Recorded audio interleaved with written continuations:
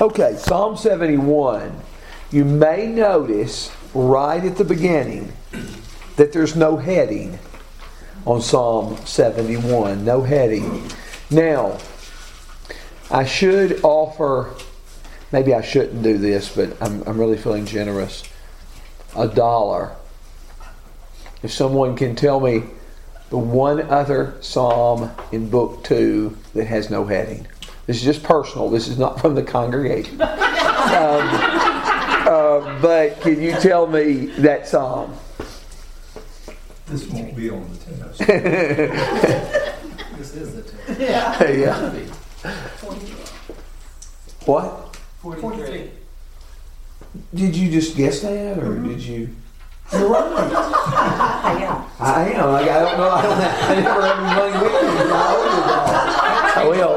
I'll pay you back. But yes, Psalm 43 was honestly. Did you not? No, I didn't know.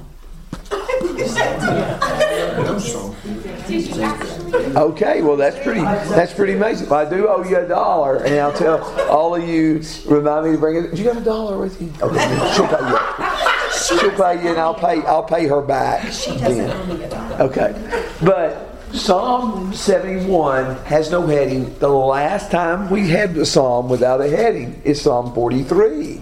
But it does have a heading in the Septuagint.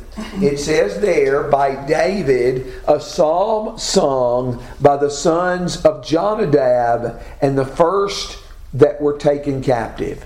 And that's the heading of Psalm 71 in the Septuagint, the Greek translation.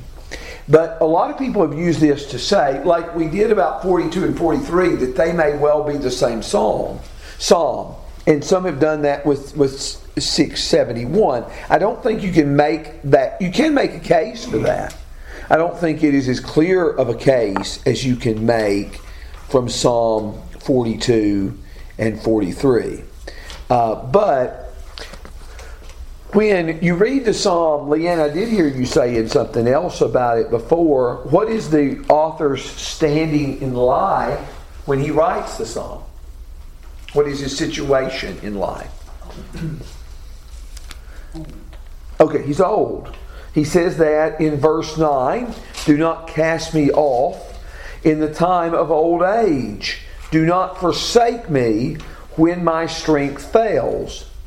In verse 17 and 18, O God, you have taught me from my youth, and I will declare your wondrous deeds. And even now, when I am old and gray, O God, do not forsake me until I declare your strength to this generation, your power to all who are to come. So you see, he is old. He has a lifetime of trust in God. Look at verse 5 and 6. For you are my hope, O God, O Lord God, you are my confidence from my youth. By you I have been sustained from my birth, yet you are he who took me from my mother's womb. So he is an older man. He has for his whole life trusted in God, but he faces another crisis from which he is begging deliverance, and he is affirming that he will praise God and he will give him thanks. A lot of writers call this a psalm of lament, but there are actually more words of praise than there are of lament. There are more words of praise. And so I find it difficult, like a lot of psalms, to characterize. But what the psalm will often do is describe a difficult situation and then describe his trust in God. And it goes from this, the difficult situation from which he's begging deliverance, to the trust and praise 3 times, from verses 1 through 8, in verses 9 through 17. This divides it up in 18 through 24. But let's read verses 1 through 8 and break it apart little by little. In you, O God, I have taken refuge. Let me never be ashamed. In your righteousness deliver me and rescue me. Incline your ear to me and save me.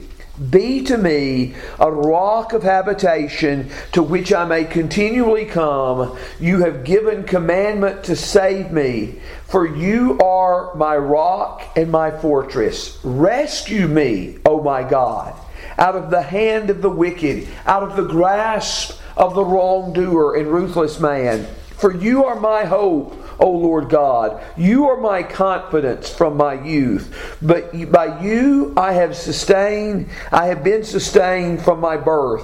You are He who took me from my mother's womb. My praise is continually of you. I have been a marvel to many, for you are my strong refuge. My mouth is filled with praise, and you and with your glory all day long. Always pay attention when we're studying a psalm like this to what the psalm reveals to us about God, about the Lord. What does it reveal to us about who He is and what we need to learn about Him in our lives, whether it be a time of praise or whether it be a time of distress? What do the Psalms teach us about Him? Always keep that in mind. But in this section, a lot of Psalm 71 too is going to pick up on previous Psalms. For example, 1 through 3 fits almost exactly with Psalm 31, 1 through the first part of verse 3. Very, very similar there. But what are some things in that section He said of God? I said to pay attention to that when we're reading through a psalm. But what are some things in verses 1 through 8 that He stressed about God?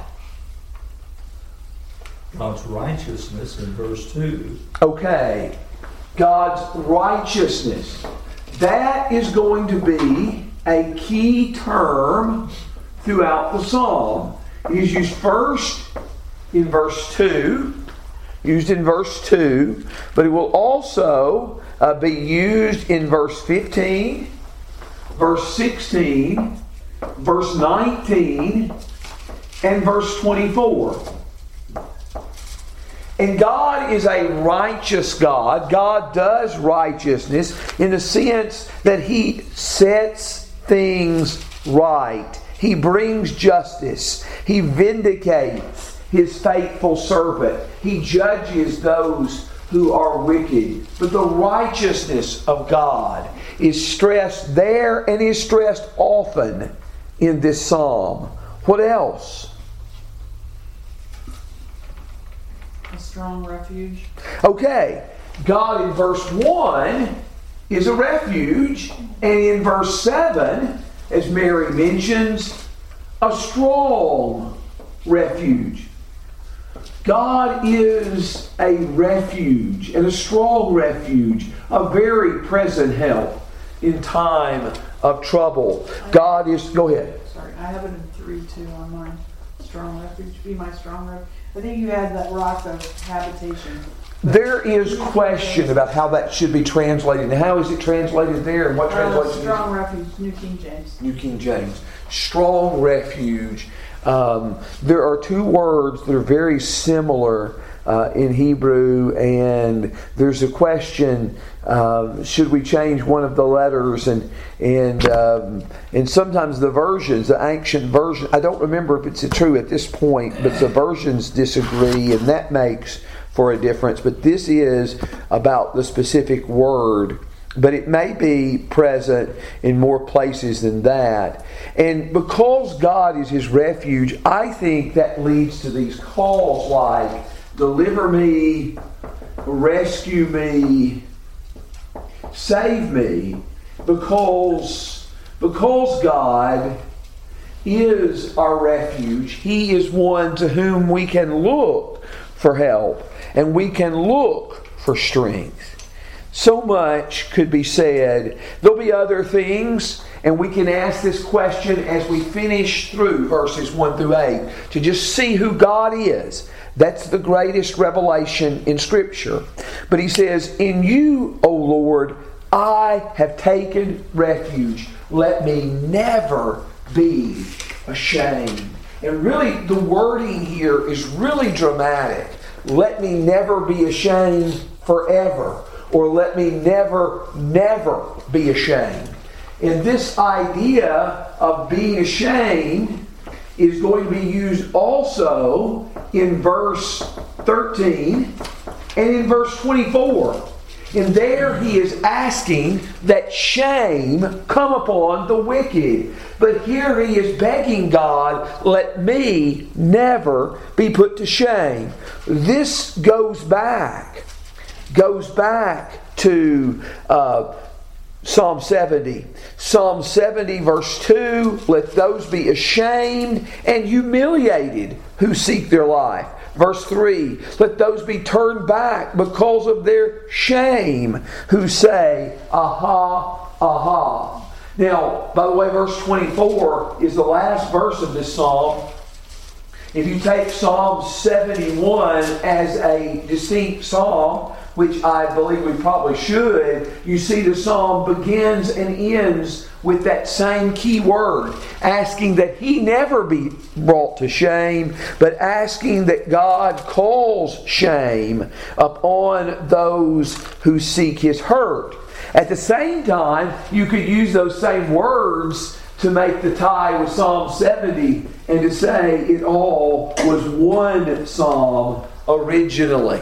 But in you, O Lord, I have taken refuge. Let me never be ashamed. In your righteousness, deliver me. He doesn't appeal to his righteousness in this request. He appeals to God's righteousness, even though he is sought to be a servant of God. Because God does right, he is calling upon God to deliver me and rescue me. Incline your ear to me and save me. Deliver, rescue, save, all different words. And he asks that God be a rock of habitation to which he may continually come. Verse 3. And this word continually is going to be used also in verse 6. And he says in verse 3, he said, you have given commandment to save me. You are my rock and my fortress. God is his refuge. God is his strong refuge.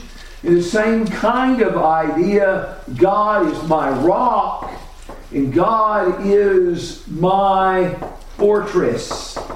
God is a God in whom we can rely, on whom we can depend. In verse 4, rescue me, O my God, out of the hand of the wicked, out of the grasp of the wrongdoer and ruthless man. For you are my hope, O Lord. You are my confidence from my youth. By you I have been sustained from birth. You are he who took me from my mother's womb. My praise is continually of you. Now verses 5 and 6, Psalm 71, verses 5 and 6 are very similar to Psalm 22, verses 9 and 10. Psalm 22, verses 9 and 10. I would say this. In Psalm 22, I think there's a little more emphasis. There's a little more emphasis in Psalm 22, 9 and 10 on the fact that David has trusted God his whole life, even from his youth. Here, and you might disagree with this, and if so, you can state that. But verses 5 and 6, to me the case seems to be, this is really saying more about what God's done for David than David's trust in God. Seems like to me that's the case. You're my hope. There's another thing we learn about God. You're my hope. You're my confidence. God has sustained him every step of the way. God took him from his mother's womb. Now, one writer made a statement here. Psalm 71 in verse 6.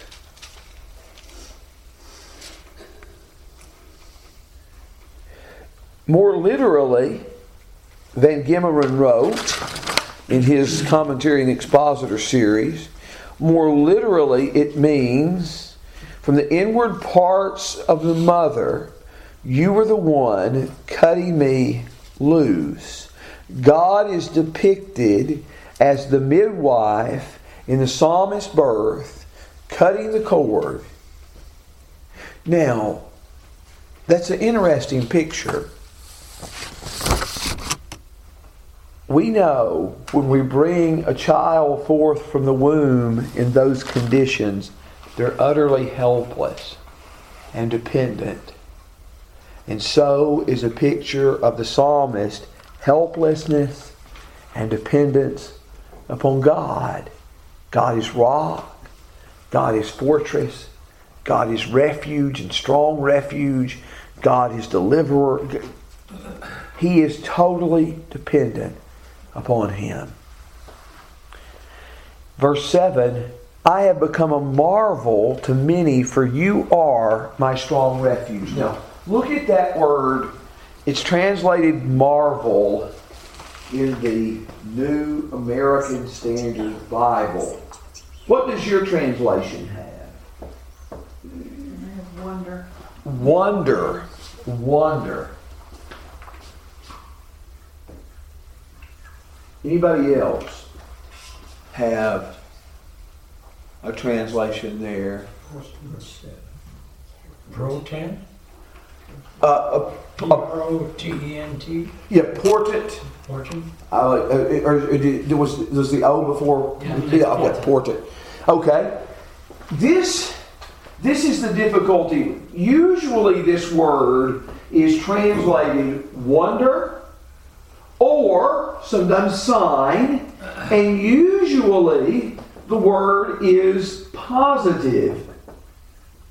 It is a positive sign. For example, it's a word that's used often to refer to God's wonders in the land of Egypt. It can be used negatively. That's not common. But an example of that is Deuteronomy 28, verse 46, as God is talking about the curses of the covenant. He uses this word. Now, I put the negative use by the word portent because portent doesn't seem to me to be an inherently positive term. Now, I may not be knowing the definition of portent, but it doesn't seem to me to be inherently positive where we think of wonder that way. Most commentaries take this as a positive thing that people have seen from David's life, his trust in God. It has been a wonder to them. It has been a sign to them. It has been a positive thing to them. But there are others who take it, some who take it and say, no, this is a negative thing that they see the bad things that have happened to him, as he will reference later. They see them as negative, as a bad thing. Holman Christian uses the phrase ominous sign. Mm-hmm. Ominous sign, which is usually not good. Ominous sign. And so they take it more in a negative sense there. And we'll talk more about what some of those signs are. But he says, my mouth is filled with your praise and with your glory all the day long. What thoughts do you all have about that? Now, did we leave out anything that we should have mentioned about God? I know we said more about God than we wrote on the board. The righteousness of God, God's a refuge, God is a strong refuge, He is a rock, He's a fortress in verse 5, He is a help, He is our confidence. Is there anything else that we should have said about God? And if not that, you can just say something generally if you want. Bob? I had a column of reference reference there on Marvel that went to 1 Corinthians 4:9. For I think God has exhibited us apostles last of all as men condemned to death, because we have become a spectacle. Yes. That would be more of an ominous sign. Yeah, no matter what we take from that. Other people saw David's life and ascribed that to him. He lived his life with God on his sleeve. Yes. Yeah. Yes, that's right. That's a good way to say it. Lived his life with God on his sleeve. And John? In verses 2 and 3, the psalmist calls out to God to save him, and we'll see references, I think, to that later on as well, too. There's also twice the word continually is used in verses 3 and verse 6. Yes. And the term all day long will be used in verse 8, verse 15, and verse 22. I think it's 24. 24, I think, is the last time. So, yeah, it always does me good to look for phrases that are repeated. I hope it does you good, because I often call attention to it. And we'll have a few more phrases like that. Let's read up to 16 anyway. Do not cast me off in the time of old age. This is verse 9. Do not forsake me when my strength fails. For my enemies have spoken against me, and those who watch for my life have consulted together, saying, God has forsaken him. Pursue and seize him, for there is none to deliver. O God, do not be far from me. O my God, hasten to my help. Let those who are adversaries of my soul be ashamed and consumed. Let them be covered with reproach and dishonor who seek to injure me. But as for me, I will hope continually and will praise you yet more and more. My mouth shall tell of your righteousness and of your salvation all day long. For I do not know the sum of them.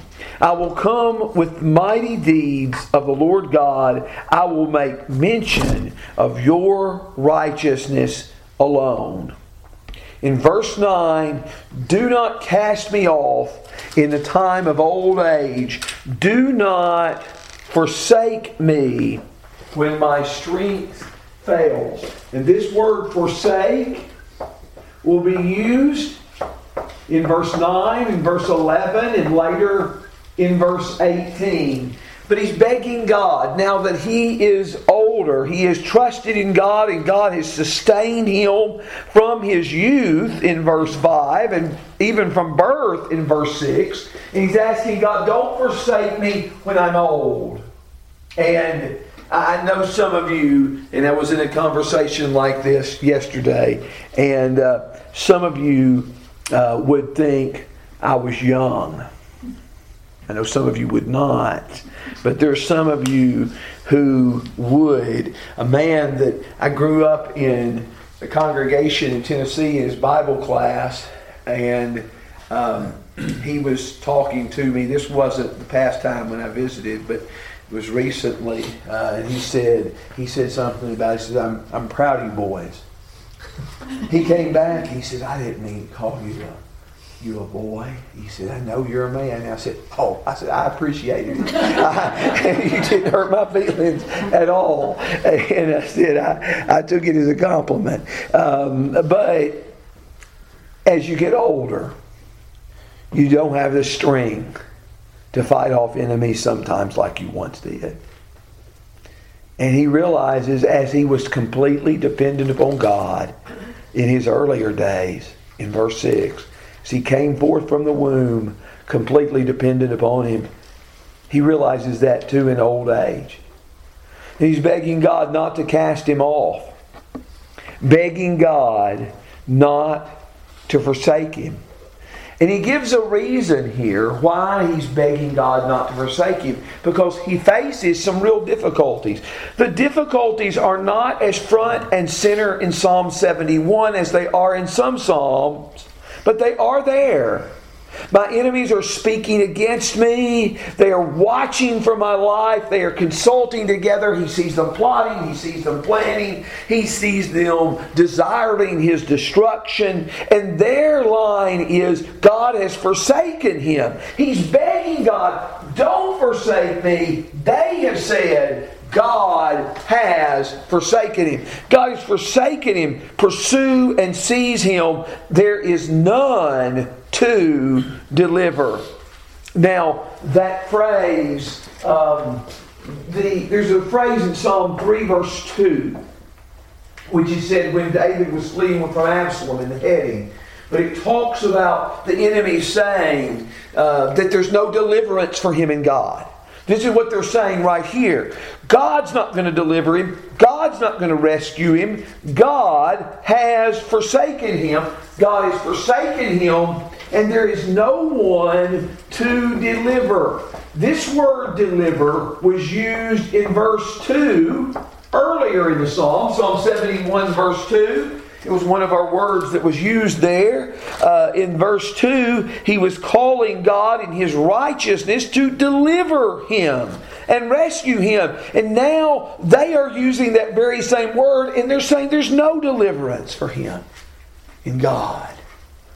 These enemies, one thing I think you see about these enemies, they convince themselves that they're doing God's will in opposing him. God's forsaken him. God's forsaken him. God's not going to deliver him. He's not living the way God would have him to live. And then he says in verse 12, "O God, do not be far from me. O my God, hasten to my help." We all need the nearness of God. When the enemies are near, we need God nearer. And he says, "Oh my God, do not be far from me." Similar language in Psalm 22 verse 11. "Oh God, do not be far from me. Hasten to my help." And this particular word was used in Psalm 70 in verse 1 and verse 5. God, hasten to my help. And he uses it again. "Oh my God, hasten to my help." In verse 13, "Let those who are adversaries of my soul be ashamed and consumed." He said in verse 1, "May I never be put to shame for trusting in you." But those who are my adversaries and adversaries of my soul, may they be ashamed and consumed. Let them be covered with reproach and dishonor who seek to injure me. The words reproach and dishonor were used together back in Psalm 69 verse 7. In Psalm 69 verse 7, "Because for your sake I have borne reproach. Dishonor has covered my face." That word reproach will be used in all 5 times in Psalm 69. But here, let them be covered with reproach and dishonor who are seeking to injure me. Verse 14 says, "But as for me."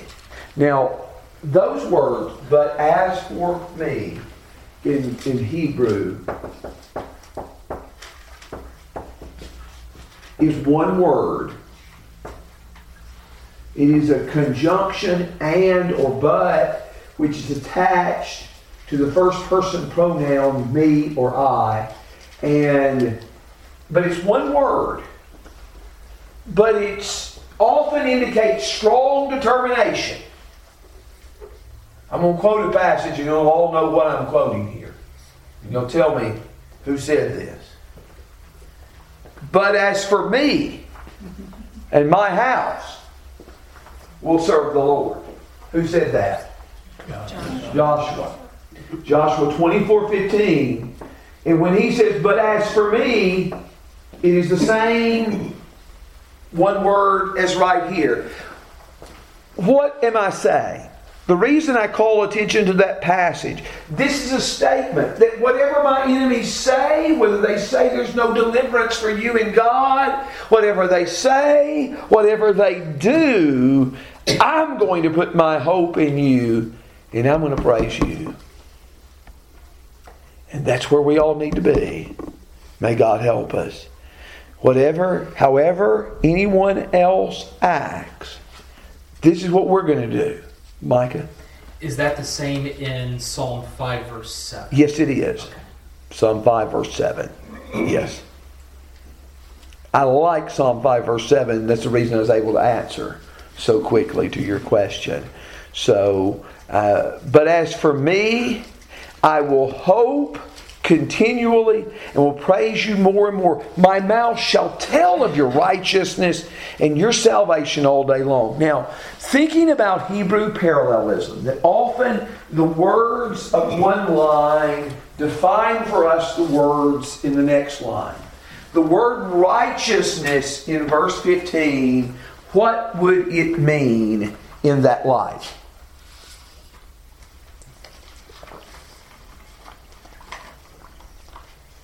What would it mean? God's righteousness is His salvation. Yes.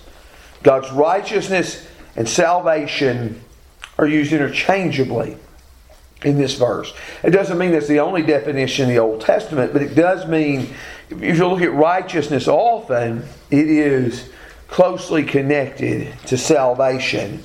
He says, I will come with the mighty deeds of the Lord God. I will make mention of your righteousness, yours alone. He's going to thank God. He's going to praise God.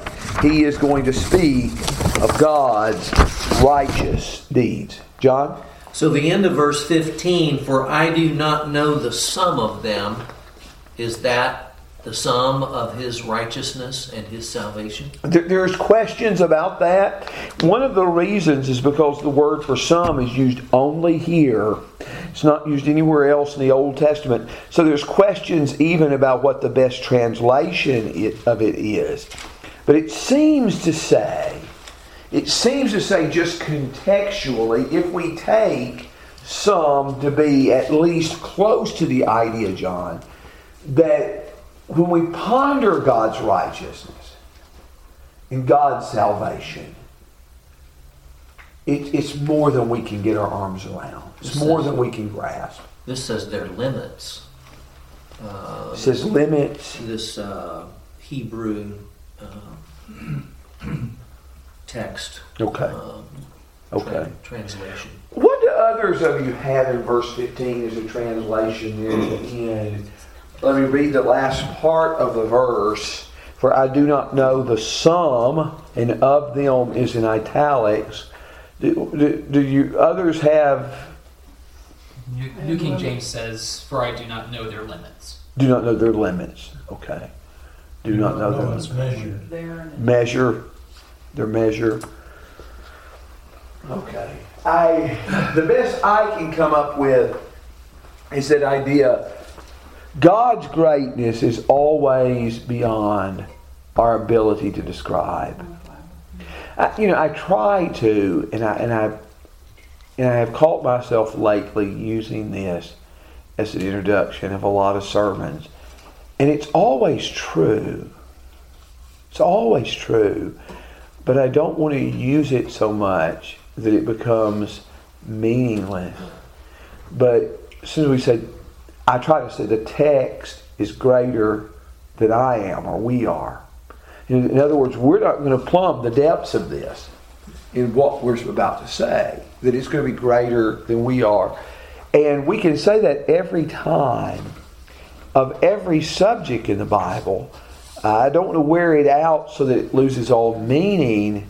But at the same time, when we think of God's righteousness and God's salvation, I imagine that our deepest and loftiest thoughts of God and His salvation are just so far short of all the depth and richness of that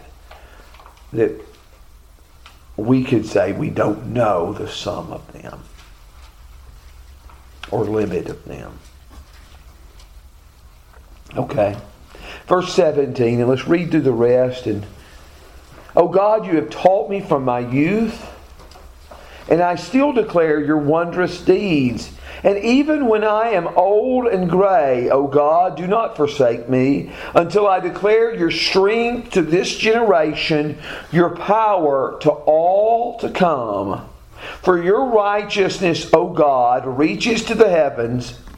You who have done great things, O God, who is like you? You have shown me many troubles and distresses. You will revive me again and will bring me up again from the depths of the earth. May you increase my greatness and turn to comfort me. I will also praise you with a harp, even your truth, O my God. To you I will sing praises with the lyre, O Holy One of Israel. My lips will shout for joy when I sing praises to you. My soul which you have redeemed, my tongue also will utter your righteousness all day long. For they are ashamed, for they are humiliated who seek my hurt. In verse 5 and 6, God is his confidence and hope from youth. In verse 6, God has sustained him from his earliest times. And now God is declared to be, in verse 17, his teacher. His teacher, you have taught me, and I shall declare your wondrous deeds. Those who are qualified to declare God's wondrous deeds are those who have been taught of God. The reason we read the Word, we study the Word, we reflect upon the Word is because we want to listen to God's voice so that we might be competent to guide others and to lead them. In verse 18, when I am old and gray, do not forsake me. We talked about that idea before, verse 9. When I'm old and gray, do not forsake me until I declare your strength to this generation. The word declare was used in verse 17 and verse 18 in the New American Standard, same Hebrew word, until I declare your strength to this generation, your power to all who are to come. I don't know if I can say this succinctly, but I can remember a man telling me that he had a couple of little children. And his wife got cancer and it looked very bad. And he begged God, please spare God. I cannot raise these kids on my own. Please spare her to help me raise these kids. And she did. He did. In his mercy, she lived 17, 18 more years. And he said, of course, then I was begging God for more time. But at the same time, he had spared her through what the most vital moments of her life were. My children are not dependent upon me the way they might have been years ago. Why has God spared me? Why has God spared us? You think it may be that he spares us to tell of what he's done to another generation? Maybe the purpose of our existence is to speak of him and his greatness to our grandchildren, to everybody that will listen, not them alone, but to tell them of the greatness of God. In verse 19, your righteousness, O God, reaches to the heavens. I like the passages that speak of God's attributes reaching to the heaven. Let me give you just a couple of them.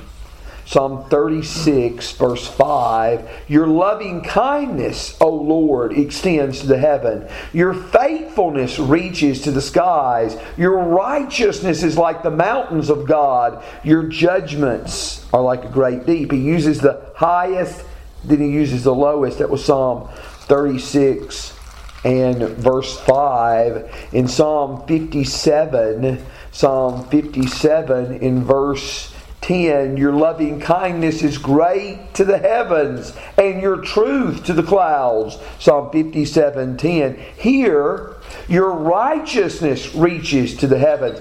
Notice, though, the merism. And what I mean by that, the complete opposites. In verse 19, your righteousness reaches to the heavens. To the end of verse 20, it says, and you will bring me up from the depths of the earth. From verse 19 to 20, you go from the highest high to the lowest low. In the highest high is God's righteousness that can deliver. And it can deliver those who are in the lowest low, who are in the depths of the earth. But your righteousness, O God, reaches to the heavens. You who have done great things, O God, who is like you? When the Bible asks that question, who is like the Lord? What is sometimes the subject? I think most of the time is the subject. I couldn't say that for sure. When the Old Testament proclaims that question, who is like you? It may be a very difficult question if you haven't thought about it before. But it's declared first in the context of the Exodus from Egypt. You know, who is like you in Exodus 15:11. And it particularly seems to center on God's power.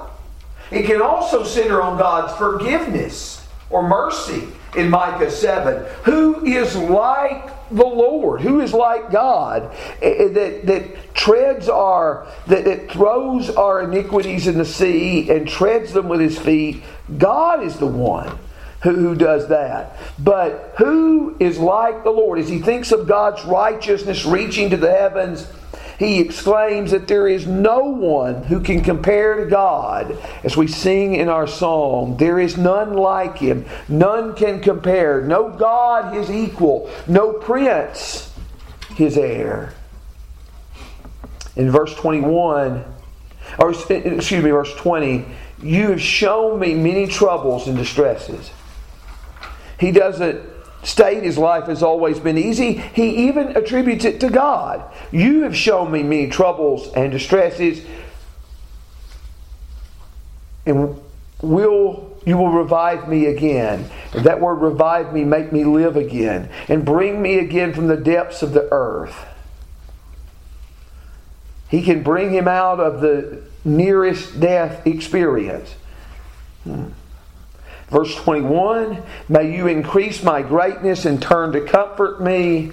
In verse 22, I'll praise you with a harp, even your truth, O my God. To you I will sing praises with the lyre, O Holy One of Israel. Now, generally, if you're reading the phrase Holy One of Israel in the Old Testament, what book are you in? Leviticus talks about God's holiness. But the whole phrase, Holy One of Israel, is used 25 or 26 times in Isaiah. And only 6 times is that phrase used outside of Isaiah. 3 of them are in the Psalms. One of them will be in Psalm 78, which will be on not long from now, Lord willing. But he said, O Holy One of Israel, my lips will shout when I sing praises to you. My soul, which you have redeemed, my tongue also will utter your righteousness all day long, for they are ashamed, they are humiliated who seek my life. Now, there are a couple technicalities I want to look at from this text in just a second. But let me ask you, what are your thoughts there that we should add to or...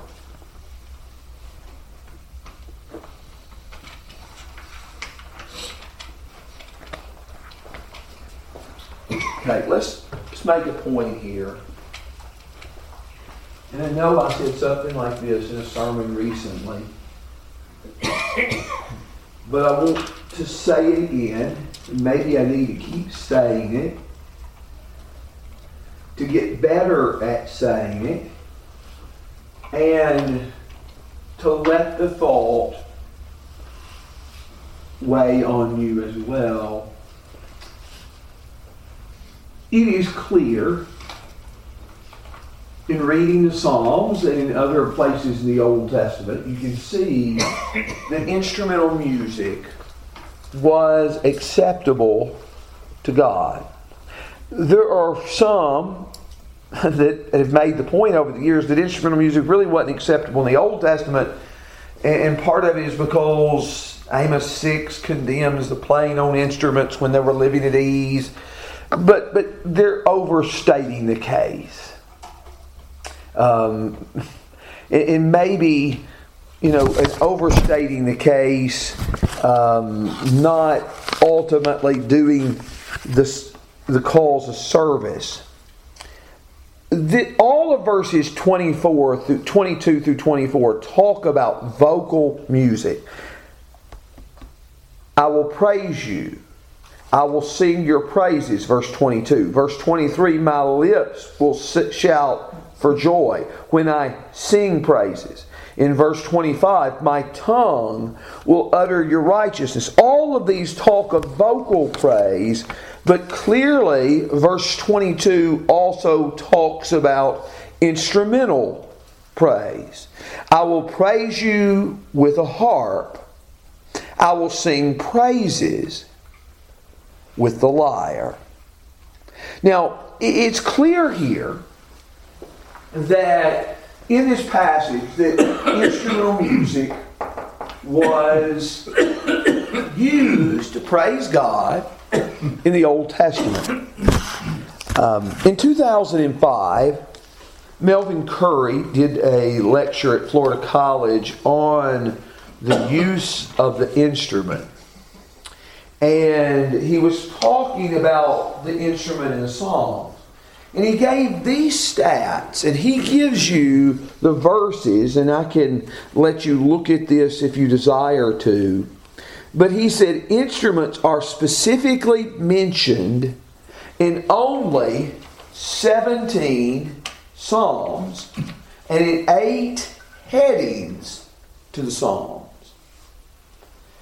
So he said they're mentioned in 25 Psalms in all, which he states is 16.7% of the entire collection of the Psalms. Now, I know that's pretty detailed, as Mary's laughing at his statistics. But sometimes when we think of the whole book of Psalms, we say, you just hear the word Psalm and we think instrument. And that's not necessarily true either. It's not true to say about the Psalms that instrumental music wasn't acceptable at that time. But it's not true when we say Psalms that always means just playing on an instrument, and that there was never a mention of singing exclusively. We even saw that recently, as we saw in Psalm 69 in verse 30, I will praise the name of the Lord with song and magnify Him with thanksgiving. Psalm 69 in verse 30. And again, I know I might be running this point in the ground, but what you have in the Greek translation here is you have the word solo, and I can't remember if it ends like this or it ends like this, but the verb solo. The verb solo plus a Greek preposition in, which can mean in, with, or by. Solo plus in plus the instrument. Now, let me give you some verses where you have this construction if you want to look it up. You have this even outside the Psalms in 1 Samuel 16 verse 16 as they are looking for someone to play on the harp for Saul. But Psalm 33 verse 2 uses that construction. Psalm 98:5, and this is all with Psalm 71:22. Psalm 144:9, Psalm 147 verse 7, Psalm 149 verse 3.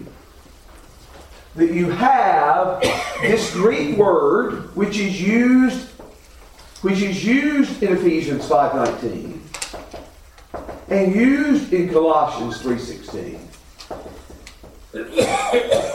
You have the word in the Greek translation of the Old Testament plus this preposition plus the instrument.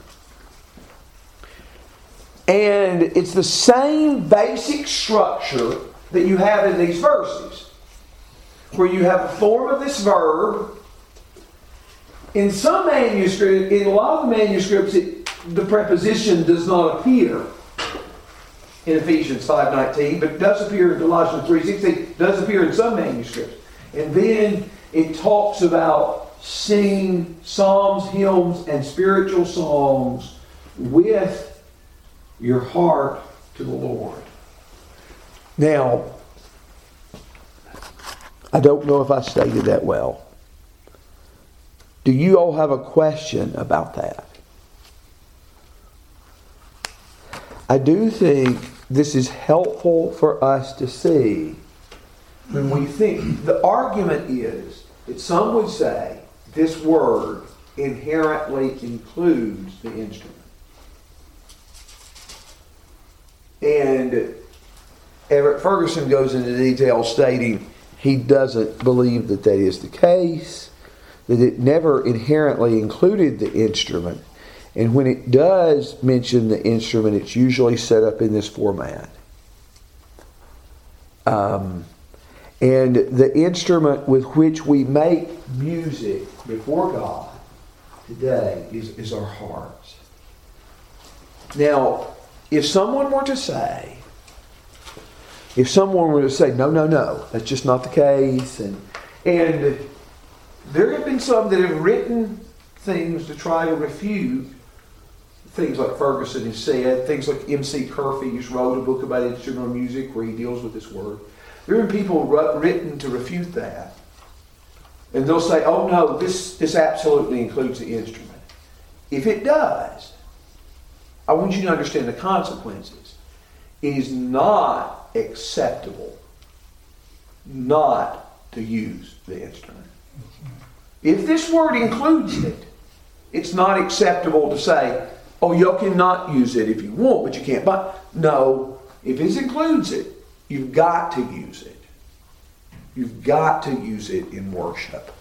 And I don't know many who argue for the instrument who would state that.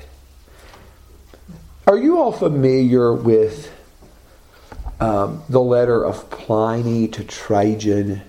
Pliny was a governor of Bithynia, and Trajan was a Roman emperor. And this is after New Testament times, slightly after New Testament times. Trajan's dates are about 98 to 117 AD. And Pliny the governor is writing to him asking about how do I deal with Christians? When somebody's accused of being a Christian and they come up before me, how do I deal with that? And by the way, reading that, and you can easily find that online.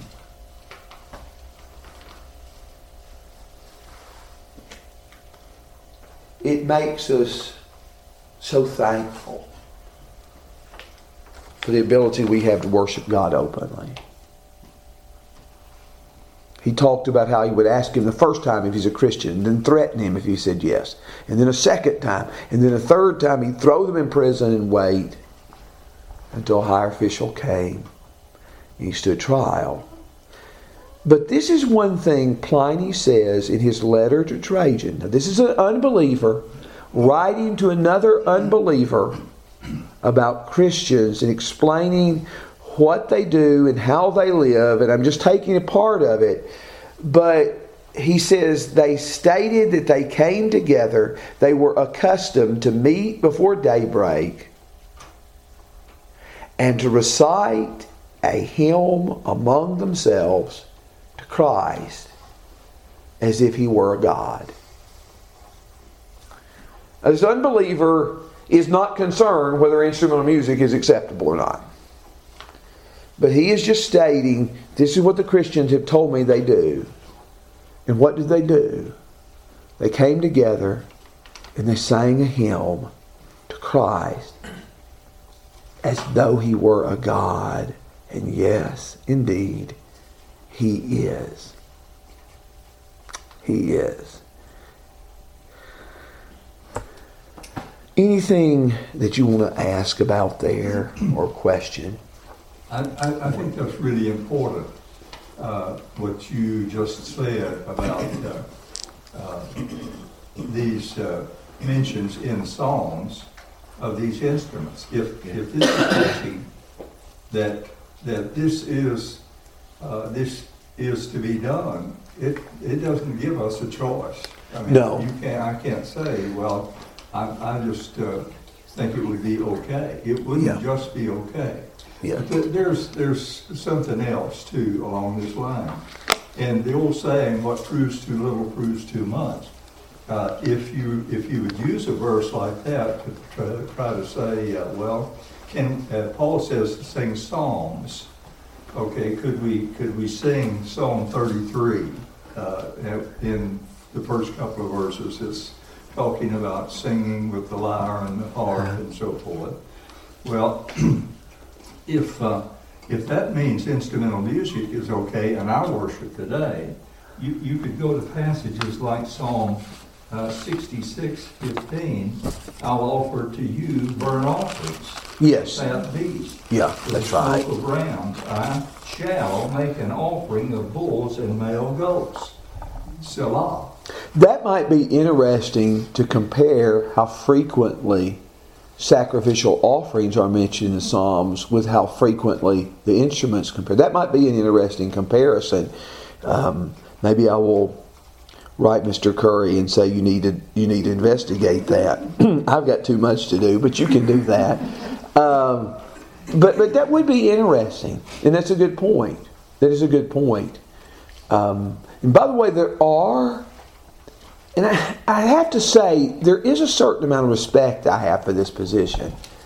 There are some conservative Presbyterian groups who believe you can only sing the Psalms in worship. You can only sing the Psalms. And they are a cappella. Those same groups are so diligent. They are also non-instrumental. But they believe they don't see the inconsistency between singing a Psalm 33 and not using an instrument. But that is that's a very good point you made. Are there other passages that you didn't share, or is that pretty much the sum of those are the ones that I'm seeing now. I'm sure if someone could do a technical computer search, they would feel more confident in linking all of these passages together. These are the ones, and I looked them all up as far as the basic construction in the Greek translation, and they all follow that same format. So these are the ones he lists in his book, and I think also I looked in a lot of Mr. Curry's material, because later than this work by Everett Ferguson was probably influenced by it, but he gave the same list of passages. If I have missed anything, I'll try to come up with more, or let you know. And this is not to say that there aren't other passages in the Psalms that mention the instrument, but I'm talking about particularly in the Greek translation that use solo plus the instrument like this. Okay.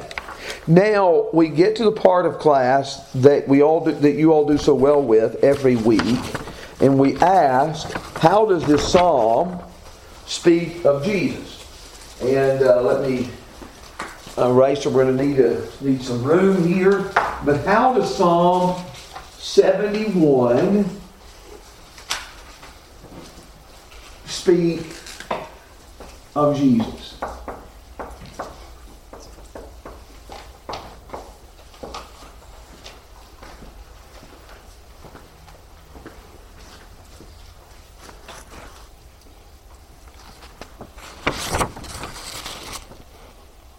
But in verse 11, David is saying, they're saying of him, God has forsaken him. pursue and seize him, for there's no one to deliver. Isn't that what they were saying about Jesus? Someone turn over it real quickly and read Matthew 27, verse 43. Matthew 27, 43. If you will read. He trusts in God, let him deliver him now, if he takes pleasure in him, for he said, I am the Son of God. So yes, they're kind of mocking the fact, God's not going to deliver him. It's not exactly the same words they use, but it's the same idea. It is the same idea that he's using. Here they're saying God has forsaken him. There's no deliverance for him in God. And there they're just mocking. They're confident God's not going to deliver him. And God is not going to rescue him. Okay?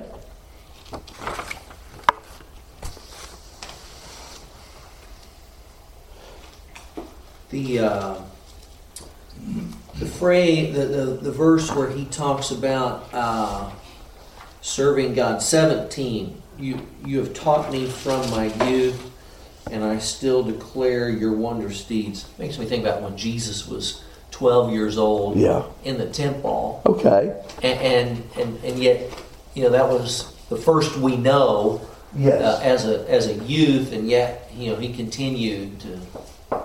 Okay, very good. And he is declaring God's praise there in Luke 2, verses 41 through 52. By the way, as you know, the only event that we know about the life of Christ from the time he was an infant to the time he was 30.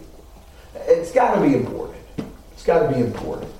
And I said for years, this is the only event that we know of in that span of Christ's life, and I thought, but I never did really explore it. And I just sat down and I read, and there are all kinds of connections how this Passover prepares for the final Passover of Jesus. But there are all kinds of connections with the story of Jesus in that particular respect. Somewhere I have those notes, kind of like the Hebrew writer said, somewhere in a certain place. But what other thoughts? What other thoughts? Well, I'm thinking in verse 20, it says, "You've shown me many troubles and distresses. Will revive you who have shown me many troubles and distresses. Will revive me again and will bring me up again from the depths of the earth." And David is speaking figuratively there, but yes. When Jesus was on the cross, they were saying God's forsaken him. If God would have him, let him save him now, and so forth. Yes, he saved others, can't save himself. I think it refers this would I get a picture of the resurrection. Yes, I do too. And we want to save that a little bit. Let's come back to that in just a second. But I do think while in this passage David may be talking about deliverance from a near-death experience, let's come back to that, because I do think it does have reference to the resurrection. But just like 71:11, where the people are saying, God has forsaken me, so in verse 10, my enemies have spoken against me, and those who watch my life have consulted together. So his enemies speak against him. His enemies plot against him. They are devising his destruction. They are speaking against him. They are plotting against him. They want to bring about his demise. And so you see that kind of language used. The word save that John mentioned, that's used in verse 2 and verse 3, the word save, the word that's used in the Greek translation, one of the places where it's used is that Jesus shed loud crying and tears to the one who was able to save him. Hebrews 5:7. One who was able to save him. And so Jesus here is pictured as crying out to the one who could save him. But in a sense, there wasn't a deliverance for him. There wasn't a deliverance for him from the trial, from the crisis, from these enemies who spoke against him and who plotted against him. But God brought an even greater deliverance for him in raising him from the dead. As verse 20, even though the language may speak first of David's deliverance from a near-death experience, it is a deeper and fuller meaning in the resurrection of Jesus. And when you read the Psalms in light of Jesus, I don't see how we could miss that comparison between verse 20. That's one that just kind of jumps off of the page for us. One writer said on verse 20, he said, it proved tempting through the ages for Christian readers to read the resurrection in verses 20 and 21. But in its Old Testament audience, it probably refers to deliverance from death. But, he said, in light of God's full revelation in the New Testament afterlife, we should understand this in the deeper sense of the resurrection of Jesus. And therefore, remember how the psalm started? Let me not be put to shame. And it prays that those who oppose him would be put to shame. The Bible says that the one who puts his faith in Jesus will never be ashamed. Romans 9 verse 33. Romans 10 verse 11. 1 Peter 2 and verse 6. If we put our trust and our hope in him, who was opposed, who was hated, that they mocked and said there's no deliverance, the one who cried out to God to save him. If we put our trust in this one that God raised from the dead, in the end we will not be disappointed, ashamed, confounded. But all those who oppose him will.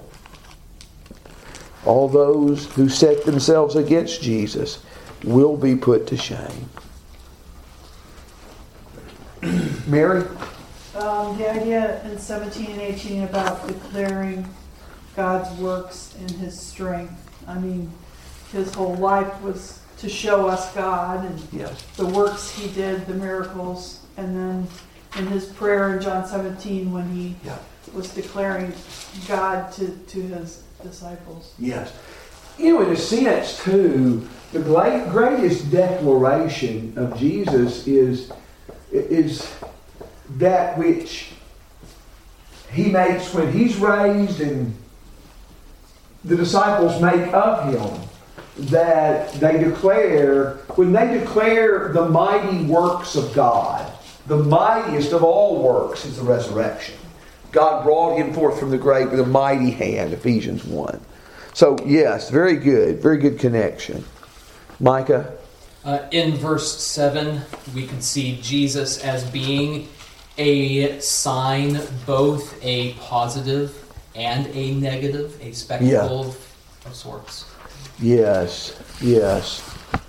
That is good. I was thinking of a passage, and the passage may use the term stone instead of the word sign, but the stone which the builders rejected become the chief cornerstone, which will be from the Psalms. I'm thinking that the term sign is used of Jesus in that sense too, but I'm not coming up with the passage. Luke 2, I think it's Luke 2, 34, 35. Let's see what Simeon said. Luke 2, 34 and 35. Simeon blessed them and said to Mary his mother, Behold, this child is appointing for the fall and rise of many in Israel, and for a sign to be opposed.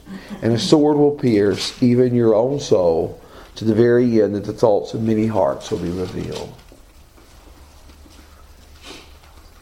Well, that is both a powerful passage and a sad one as well.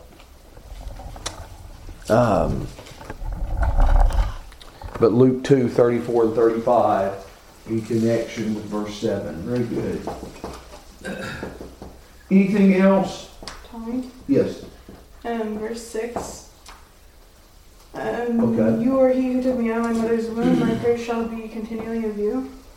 Okay. Jesus sleeps in his mother's womb. Yes, yes, that's right. John was leaping in the mother's womb, Luke 1, 35. Oh, it was John, not Jesus. But that's okay, because you still have that idea elsewhere, because the power of the Holy Spirit will overshadow you, and you shall bring forth a child, and he shall be called the Son of the Most High God. I think I'm quoting Luke 1:35. You may look over there. I think I'm in. I think it's Luke 1 about 42, 43, when the babe leaped in her womb. The word overshadowed there in Luke 1:35. Is it? Read it if you would, Claudia. 135. Yes. And the angel answered and said to her, the Holy Spirit will come upon you, and the power of the highest will overshadow you. Therefore also that Holy One who is to be born will be called the Son of God. Okay. Overshadow. I think this word is also used in the Transfiguration when the cloud overshadowed them. But it's only used like 5 times in the New Testament. And one of the times the Greek word is used in the Old Testament is in Exodus 40, 34 and 35, where the cloud of God's presence overshadows the tabernacle. And in a way, that just ties in the fact that word is used of Mary conceiving Christ, just ties into the fact that Jesus is the tabernacle where God and man meet. And God is fellowship with man. Y'all have been patient. I look here, it's 1 hour and 11 minutes. And we still have a song that goes on, that may be the song that never ends. In just a second. But thank you for being here. And would you feel like leading prayer, Norm, or would you rather Micah do it? Would you feel like leading prayer? No. Okay, Micah, if you want to.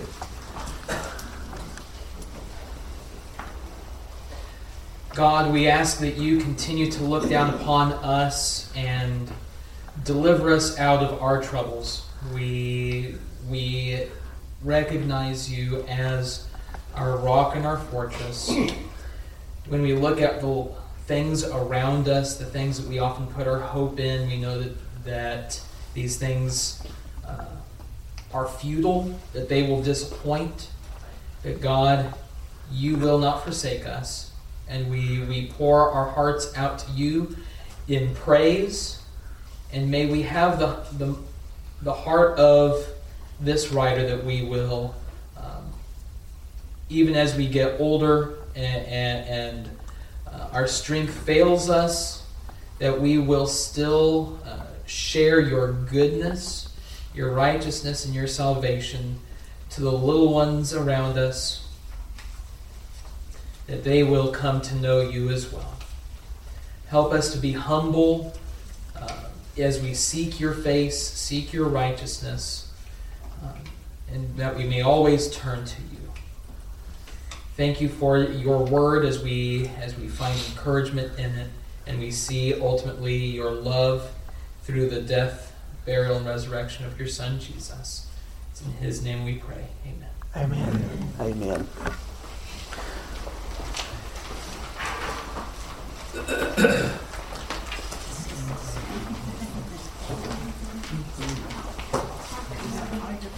Do you want me to help you pass them out? Yeah, I'm not sure what I'm organized.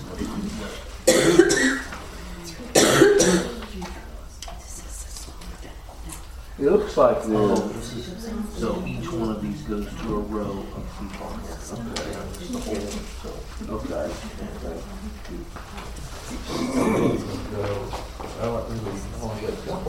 No, there's also copies here. Take. They're in packets. So take a packet and Oh, I then see. pass. Crossed over. Gotcha. I'll take one. Give her both. Two go together. Yeah. They're crisscrossed. There you go. They're multiple sets. So we'll go for you. I think they're all. Looks like we got 4 songs. And 20 verses each. Just kidding. So you can see the scripture references front to back.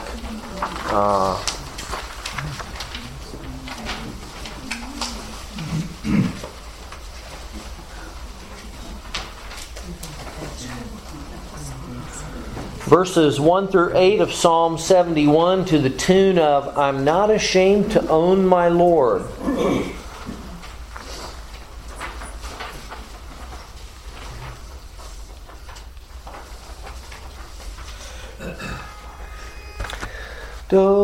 So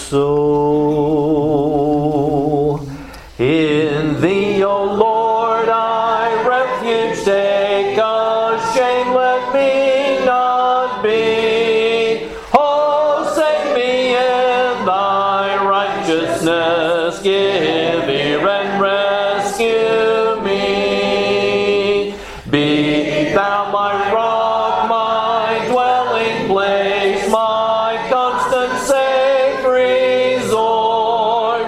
Thou my salvation hast ordained, Thou art my rock and fort.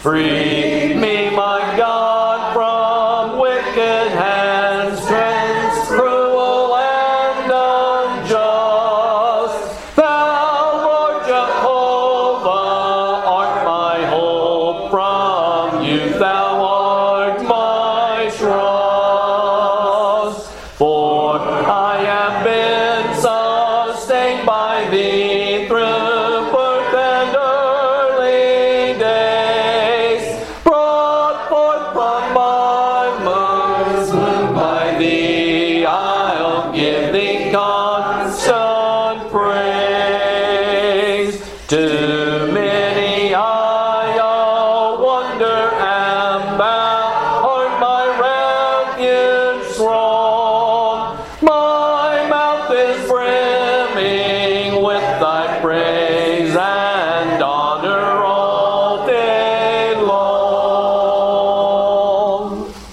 On the back, Psalm 71, 9 through 13.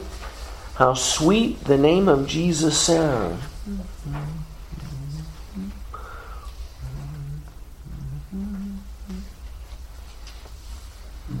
Okay. We've sung this before. Yeah.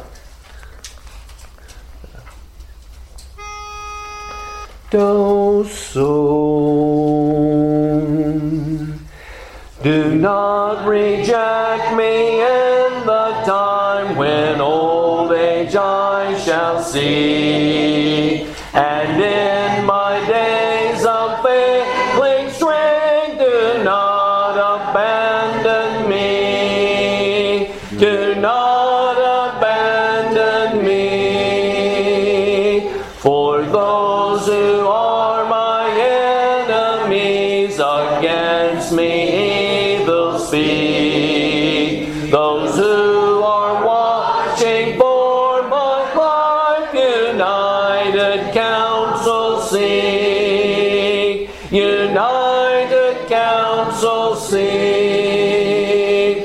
They say God has forsaken him, pursue him, none will save. Oh God, do not be far from me, my God, Thy help I crave. My God, Thy help I crave.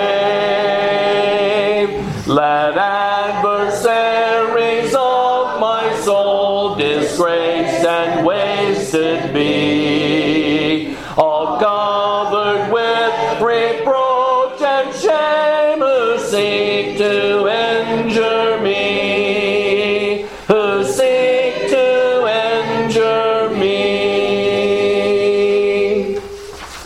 Okay, verses 14 then through 19 to the tune of Our Fellowship.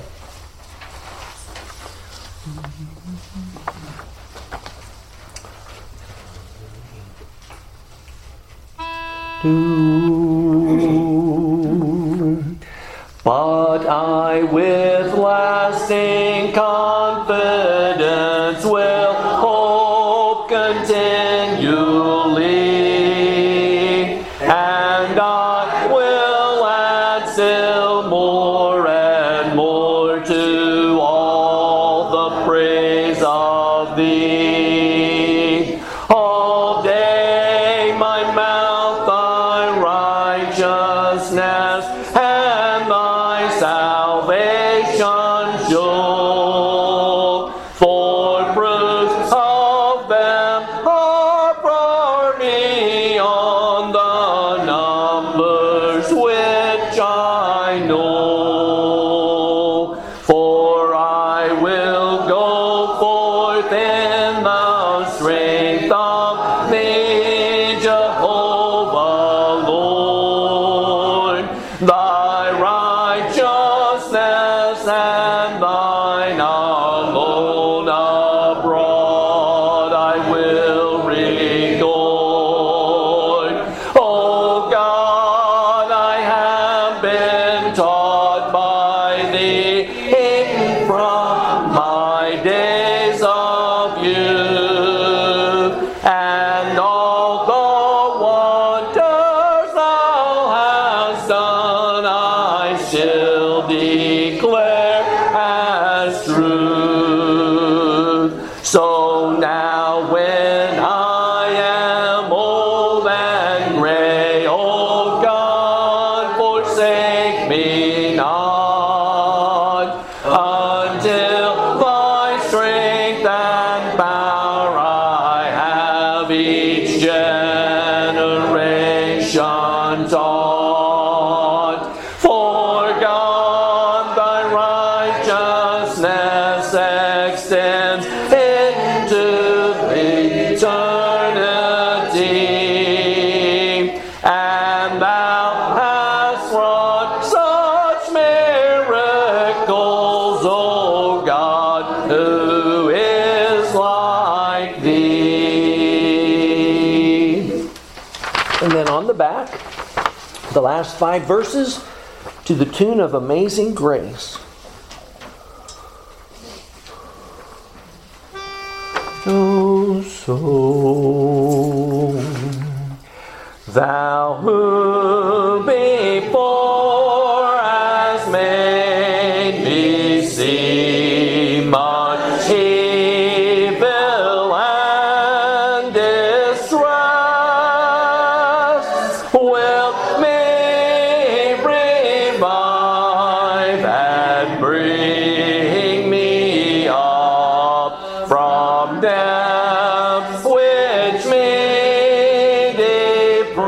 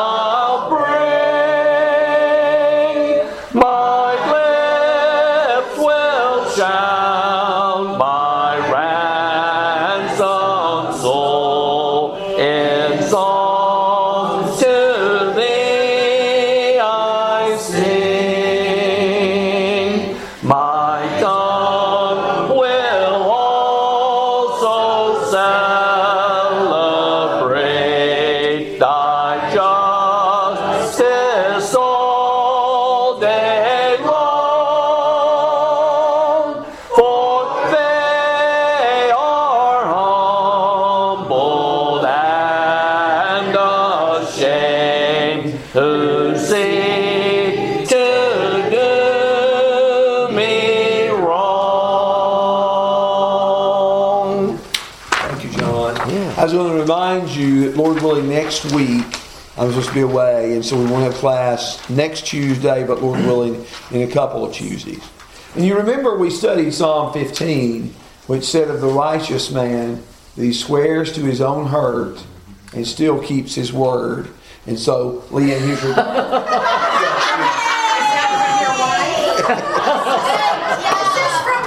If you wait till I'm carrying cash, you're going to have a hard time. We can wait. So I'll pay her back. Life's money. I'll pay her back. What is mine is mine. Is what the Bible says, I think. No, maybe it's just what you say at marriage ceremony.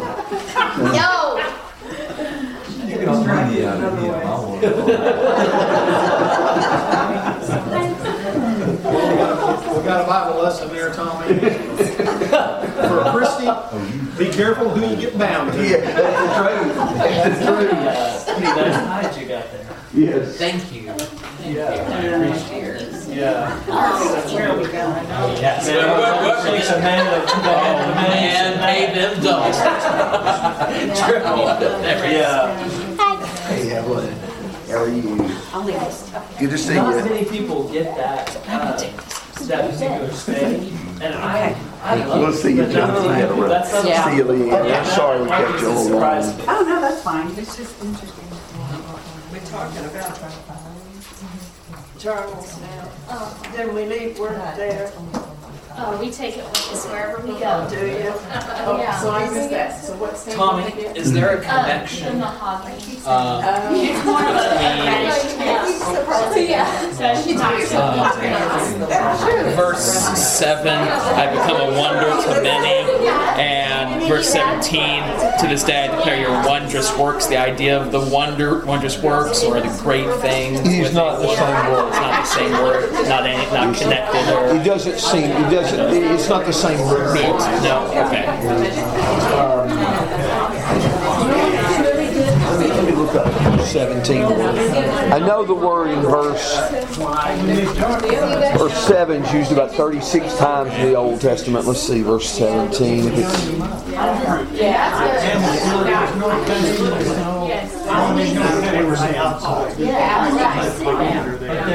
and the word in verse 30 is used for wonders, like God, particularly for the Exodus. It's used in Exodus 3:20. It's used in Exodus 34:10. We discussed it the other day. It's the word in verse 17. It's used in Joshua 3 for